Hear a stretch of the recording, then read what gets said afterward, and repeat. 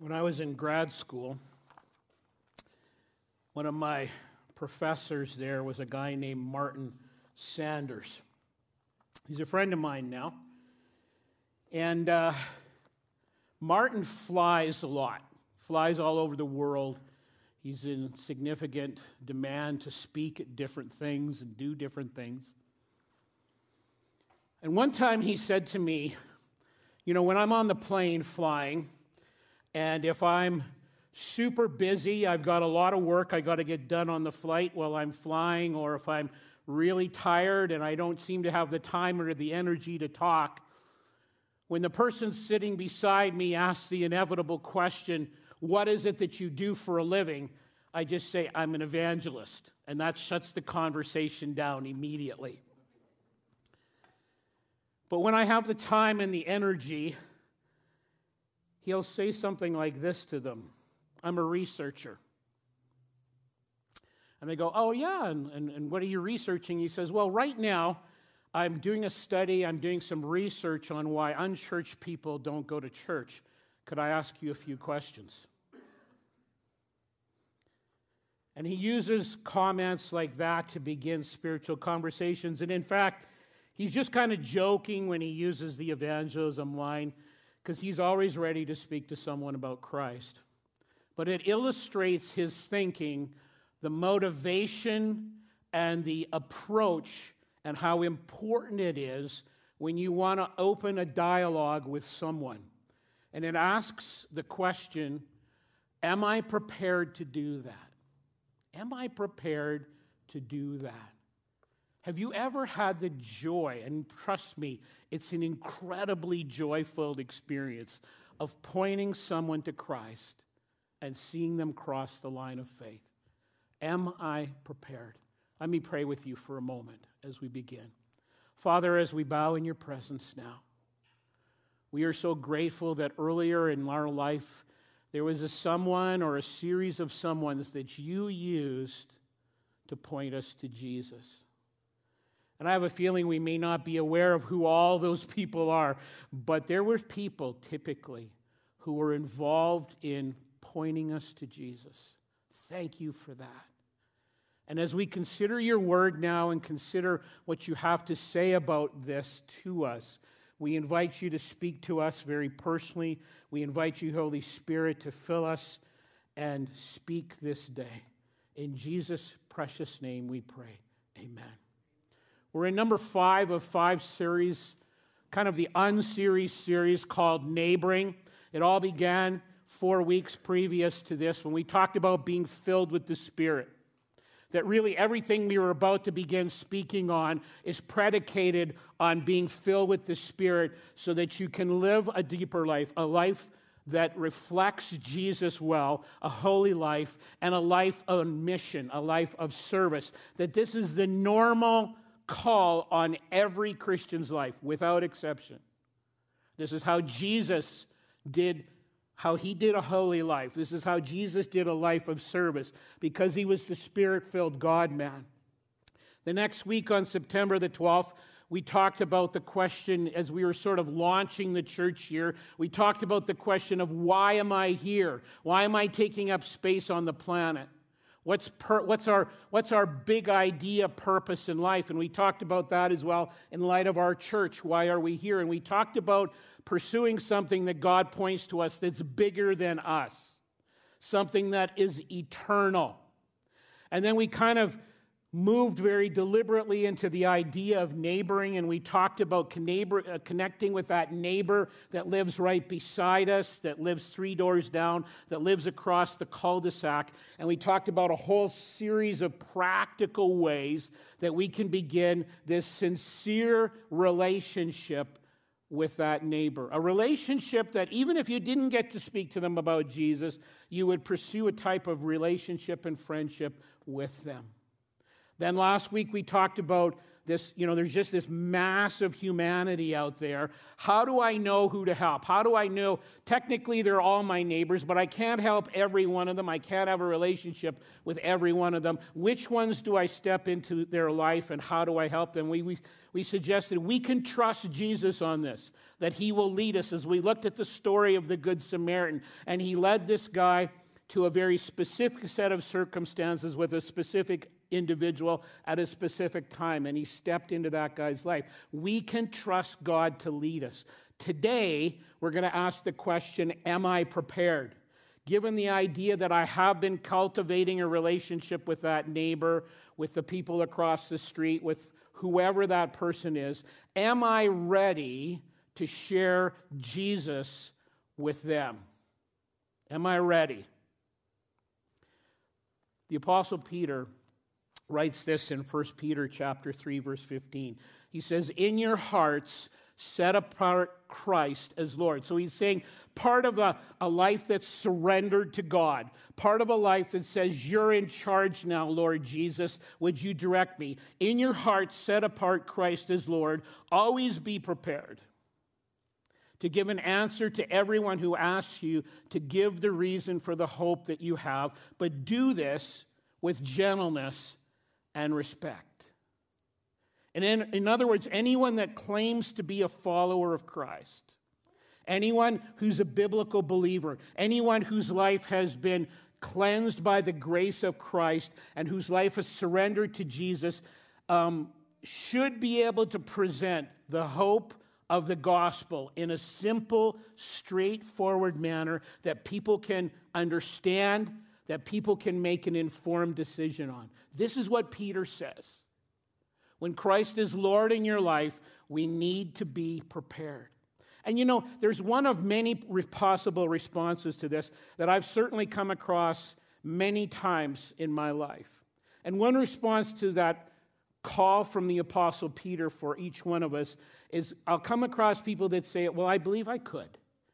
There'd probably be a lot of questions they might ask me that I might not be able to answer, but I believe I could share the gospel, the simple yet profound gospel, and the reason for the hope in my life in a way that a pre-Christian, someone outside the family of God, could understand and make a decision.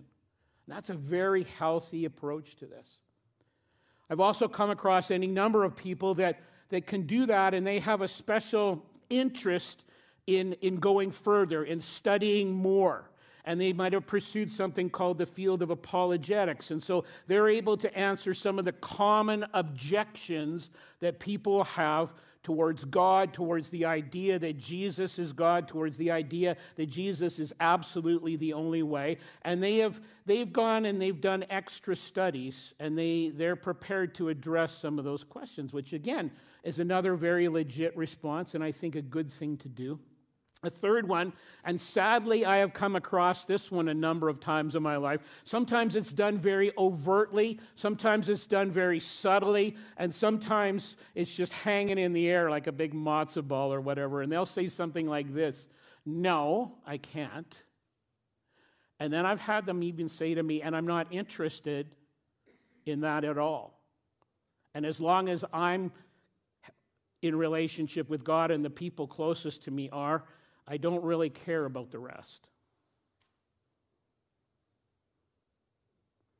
What I'm about to say cuts really close to the bone.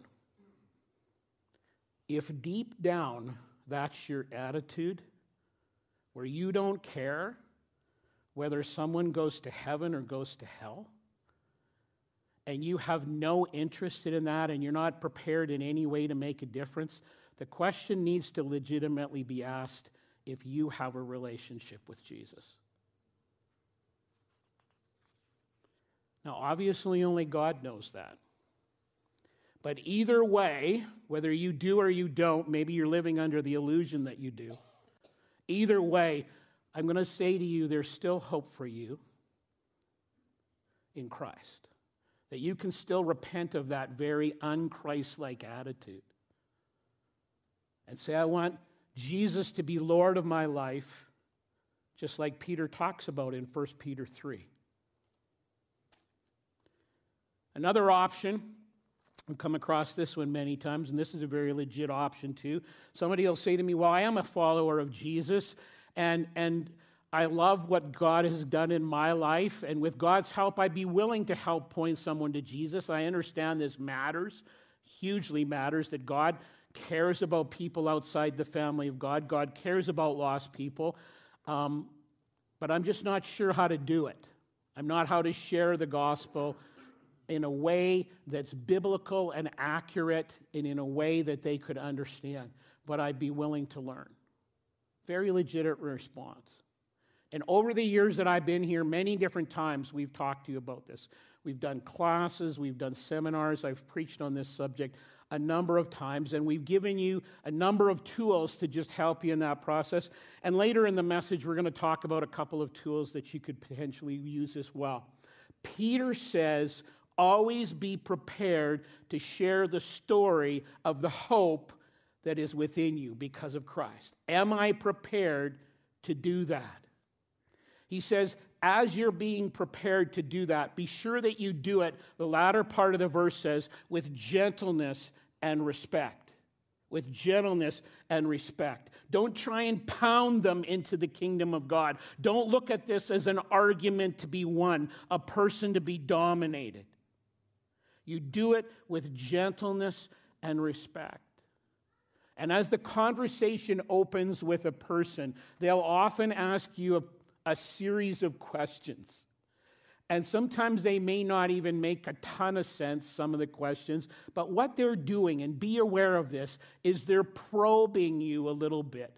They are seeing if in a non-threatening way you actually care about them or not. And once they know that you sincerely care, they're much more open to hearing what Jesus wants to do in their life. One day, one of the followers of Jesus, a guy named Philip, is busy doing ministry up in the north part of Israel. And it's going really well. People are coming to faith.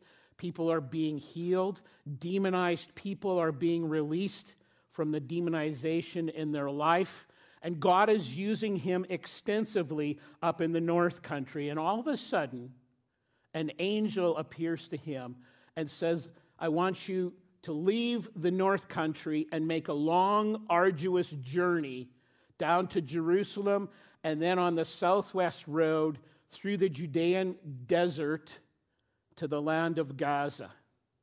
And he heads down south immediately as God has directed him to go. And as I talked about last week, and I'm going to reference again today, I absolutely believe when we pray and say, Lord Jesus, I'm just available based on who you created me to be. I'm available to be used in this process however you want. Would you give me opportunities to exercise the gifts you've put in my life, to share my faith, to point people to Christ? And I believe that God will give us, and I have seen this many times in my life, what I would call divine appointments. And so Philip, in sort of dramatic fashion, and it's not typically in dramatic fashion, but sometimes it is, in dramatic fashion is given a divine appointment by God, to which he immediately responds. And as I said, begins this long journey, this long walk, part of it through some pretty significant desert-like area, down to the southwest part of Israel. So if you have your Bible or your device, I want you to turn with me to the book of Acts, which is the 5th book in the New Testament, Acts chapter 8, and we're going to read the story of what goes on in Acts chapter 8, beginning in verse 26. And so he's been working in Samaria. The angel tells him to head down to the Gaza, and he goes. And it begins in Acts chapter 8 like this. Now, an angel of the Lord said to Philip, go south to the road, the desert road that goes down from Jerusalem to Gaza. So Philip started out, and on his way he met an Ethiopian eunuch, an important official in charge of all the treasury of Candace, queen of the Ethiopians. And so he is meeting with a very well-to-do man, the minister of finance for the nation of Ethiopia. This Ethiopian had a chariot. He would have had an entourage. He would have had guards to protect him on the journey. And he meets this guy. This man had gone to Jerusalem to worship, and on his way home was sitting in his chariot reading the book of Isaiah the prophet. Again, an indication that he's a very well-to-do man. You didn't just go out and buy a copy of the scroll of the book of Isaiah. Very expensive. Entire villages would gather and pool their monies to buy one copy of a set of scrolls of the Old Testament. So this is a wealthy individual. The Spirit told Philip, go to that chariot and stay near it. Then Philip ran up to the chariot and heard the man reading the prophet Isaiah. He's reading from Isaiah chapter 53. You might want to read that later. We're going to read some of the verses from it in a moment. Do you understand what you are reading? Philip asked. How can I? The man said, unless someone explains it to me. So he invited Philip to come up and sit with him. The eunuch was reading this passage of Scripture from Isaiah 53, which speaks about the Messiah, which speaks about the coming Lord Jesus when it was written. He was led like a sheep to the slaughter, and as a lamb before the shearer is silent, so he did not open his mouth. In his humiliation he was deprived of justice. Who can speak of his descendants, for his life was taken from the earth? The eunuch asked Philip, tell me, please, who is the prophet talking about, himself or someone else? Then Philip began with that very passage of Scripture and told him the good news about Jesus. And so he meets this guy. He's led by the Spirit of God. The angel tells him to go. The Spirit of God, the angel says, go over, and he runs over and he hangs out with this guy. And he overhears him reading, and a simple question begins a spiritual conversation. And so often in life, it just comes by being aware of your surroundings. We referenced this last week. Be in the moment. When we have a willing heart to say, Lord Jesus, I'm willing to be used, however you would see fit. And then I like to use the expression, have your spiritual antenna extended and be in the moment. And in a very natural way, beginning right where the person is, the conversation launches. And so it says he began right in the passage that he was reading. So sometimes we have an approach to how we're going to talk to someone, and we almost insist on doing it that way. I've seen many people try to do that. I've probably done that myself a few times. And instead of that, Philip starts right where the guy is. And so maybe you're both reading the same book. Maybe you've both seen the same movie. Begin a conversation there. Maybe the whole issue of COVID can be talked about, not in a negative way, not in a way where you're, ranting and raving about whoever or whatever life is treating you, but understanding as you talk to them about COVID, they're probably deeply hurting. There is a whole mass of humanity right now, all around us, that are going through small d depression because of this. And they're wondering about their future. They're wondering about their security. And you can have a conversation on purpose with them. Maybe they work with you and they've watched you. Like I've often said to you, when you're at work and they know you're a follower of Jesus, they are watching you very carefully, much more carefully than you think. And maybe one day, it's going to seem like it's out of the blue, they're going to say, I've noticed something different about you. Could you tell me about it? And at that moment, the Spirit of God has given you the opportunity, an open door to share the story, as Peter talked about, of the hope that is in you. Are you prepared? Real serious question. Are you prepared at that moment to share in a way that's biblical, that's accurate, that's inviting, that's understandable?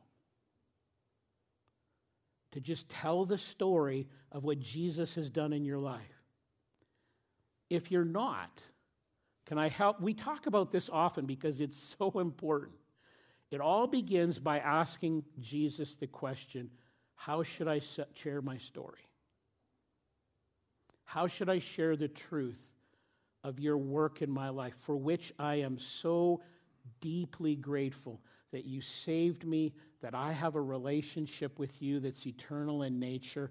Would you help me understand how to share that with someone if and when they ask me? And we always do this as we pray, remembering that it's not fancy words from you that's going to do it.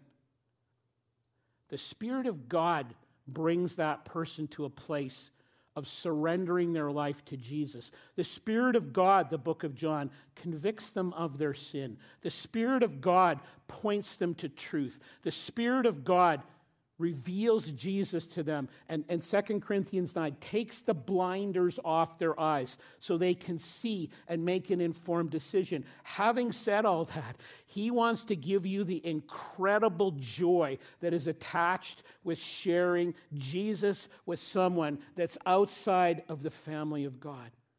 It is such a cool thing to do. Are you prepared?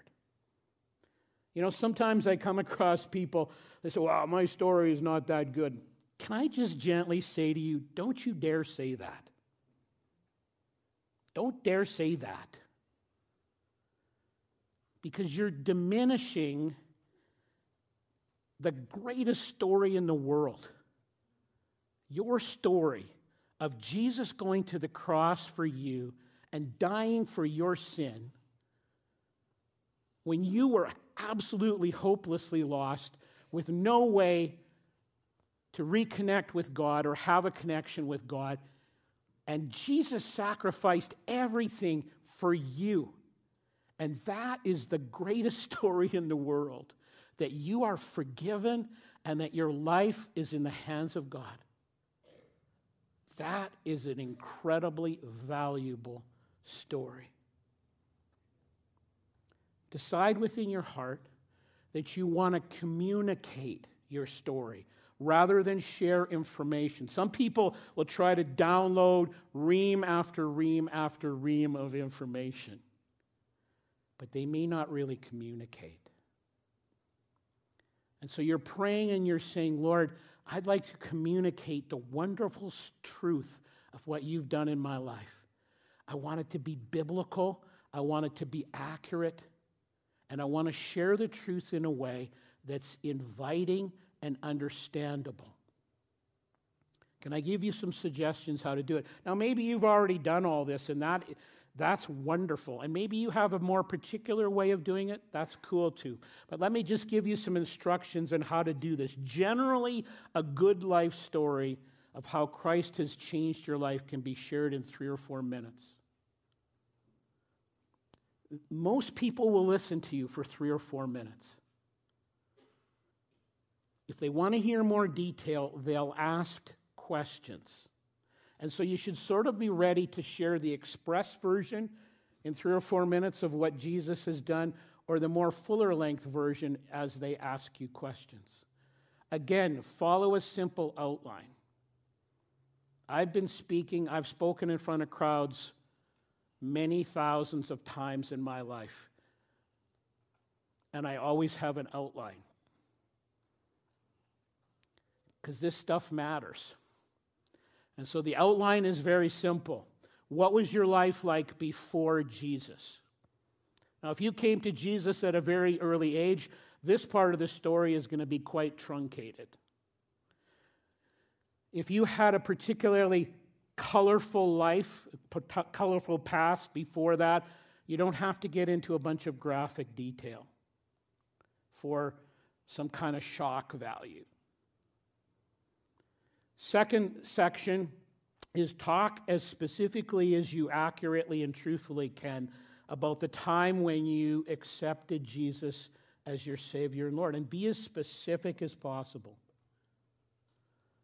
Talk about how you came to realize, along with everyone else, I read in the Bible, it says, everyone has sinned and fallen short of the glory of God. And I realized I was one of those people. And that I didn't have a chance of having a relationship with Jesus, just like everyone else. So talk about that. Talk about how you asked him to forgive you and you realized that he's the only way to do this. And that you surrendered your life. Didn't even totally know what that meant, but you gave your life to him, and he became the one in charge of your life, the one that set the agenda of your life, the one that became the Lord of your life, or master, whatever words you want to use. Now let me say, as I always say with things like this, I've heard many hundreds of testimonies in my life. This is almost always the weakest part of it, because we make assumptions.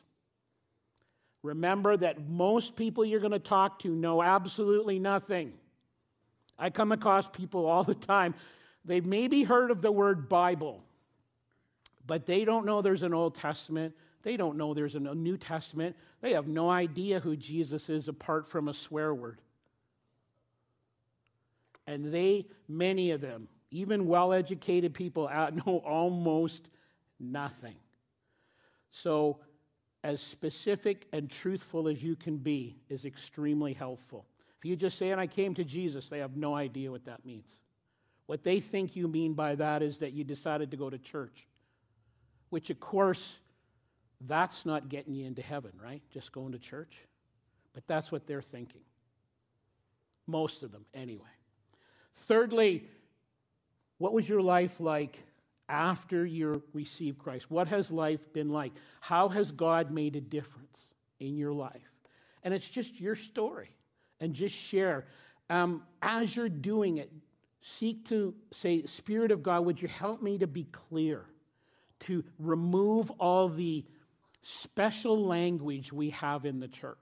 It's wonderful language. It's theological language. It's language from Scripture. But they don't get it. When you use the word sanctified, most of them don't have a clue what you're saying when you say that. They'll just nod like they understand, and they won't. So use words that they can understand to illustrate the truth. May it be deeply inviting. May it be scriptural. Use appropriate verses of Scripture to illustrate the truths. And be real. You don't have to pretend like life's been perfect since you came to Jesus, because it hasn't. There's been problems. There's been bumps. Be real, be honest, be human. Talk about how God has walked with you through those problems. Now, as I often do with these things, if you're not sure how to do this, or you have done it, and you'd like to practice, and you should practice, trust me, so that you are prepared. That's what prepared means. Because this is important. And you'd like to practice in a place that's non-threatening, any one of the pastors here would be honored to sit down and let you practice. And maybe they'll give you some suggestions about how to do it that will continue to be your story, but in a way that's clear and compelling and inviting. So sharing our story is one thing that every Christian needs to know how to do, without exception. The second thing we all should have is that ability to share the truth of the gospel, like Peter talks about and what Philip does here. And it says in verse 35, he started right where the guy was and he shared the good news of Jesus. And over the years, we have talked to you about a variety of methods to do that. You might have your own particular approach. That's just wonderful. We've talked to you about the 4 spiritual principles a number of years ago. We've talked to you about the Romans Road. We've talked to you about do versus done. We've talked about the bridge. We've role-played some of these things out in front of you of how to do it. Use the one or the combination of the ones that you're comfortable with. Let me reference a couple to you today. One that's a helpful tool as you're trying to connect with people. I haven't talked about this one before. It's called Rekindle TV. If you go online, rekindle.tv. And you go on there and it has a whole series of practical tools you can use to connect with people. It'll talk to you about how to connect to different people groups because the nations of the world are coming to Canada. en masse. And we welcome them here, and we welcome the opportunity to share Jesus with them. That site gives you very practical information about how to do it. Something that I had a hand in writing part of at least a few years ago, which we've handed out to you once a number of years ago, and we've handed out to you again. If you have this, every one of you should have one of these. You would have been given one as you came out, The Journey with Jesus. If you're online with us today, the online pastor is putting the link up in the chat section, so you can click on this, or it's on our website as well. Let's take out this Journey with Jesus. And this is something I have in my car, I have in my briefcase, I carry it with me everywhere I go. And it just illustrates that discipleship begins the moment you first meet that person.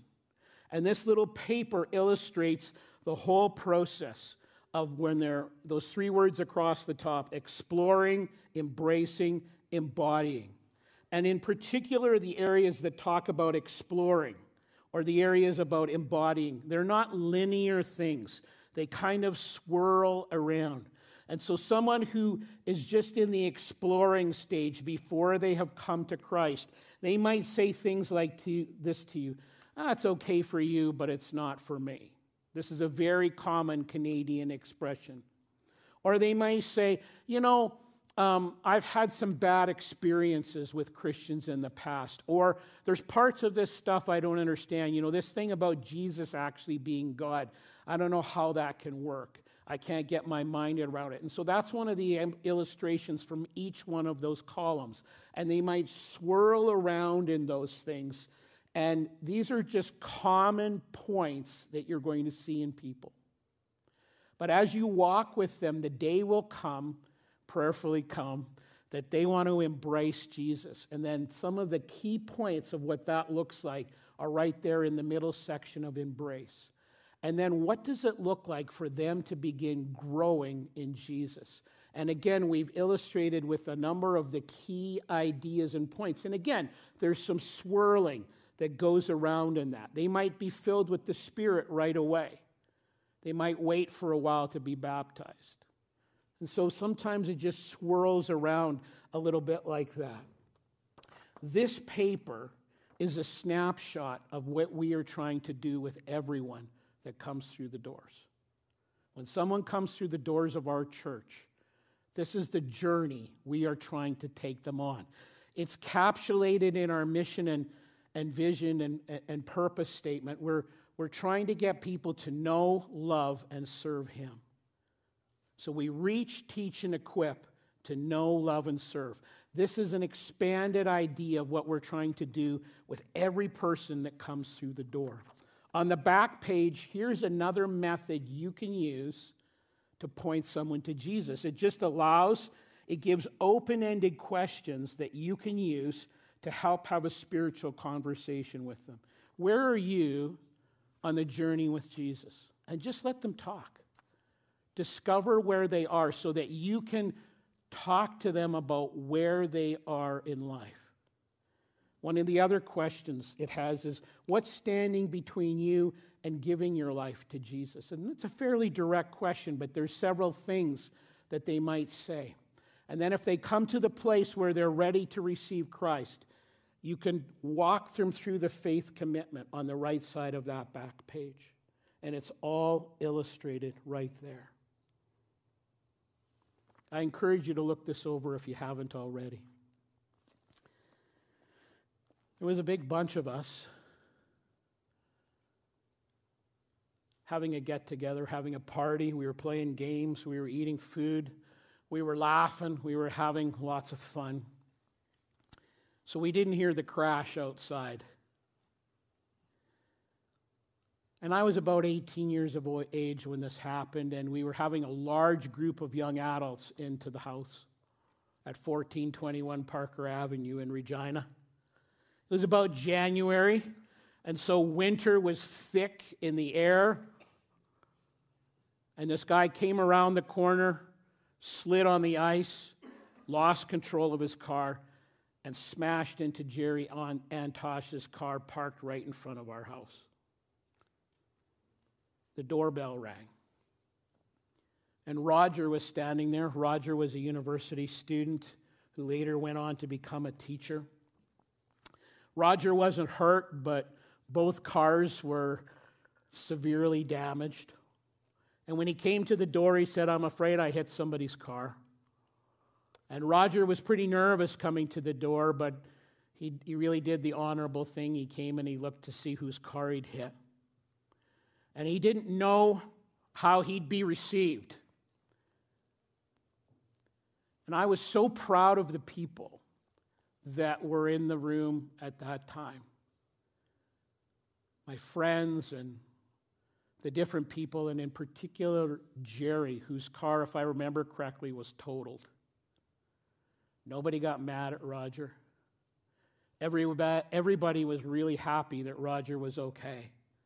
In fact, we invited Roger in to join our get-together, and we started making friends with him, and he had a great time that night. And he became friends with a number of us, myself included, but he became especially good friends with Jerry, the guy whose car he smashed, and with Jerry's then-girlfriend, Susan, now his wife.